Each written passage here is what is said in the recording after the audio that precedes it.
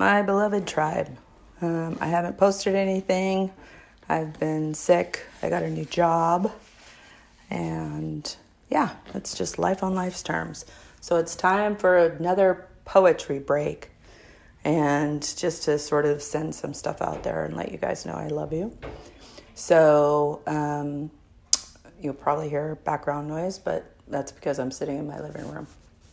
So this poem, quote unquote poem, I wrote. And I wrote it for my sponsees.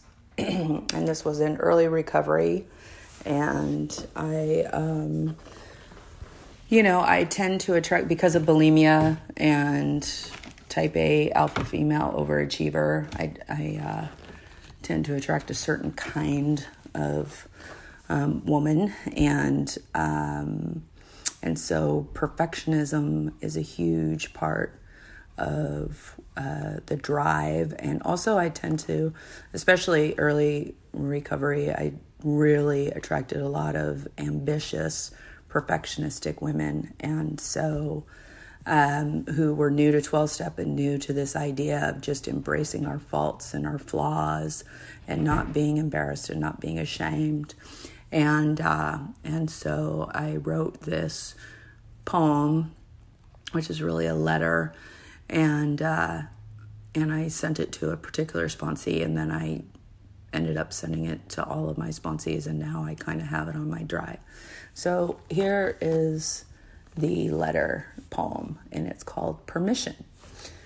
So, dear sponsee, you have permission to fuck up. You have permission to really fuck up. You have permission to be less than perfect. You have permission to fall on your face and then get up and fall on your face again, and then get up and try to make it look good.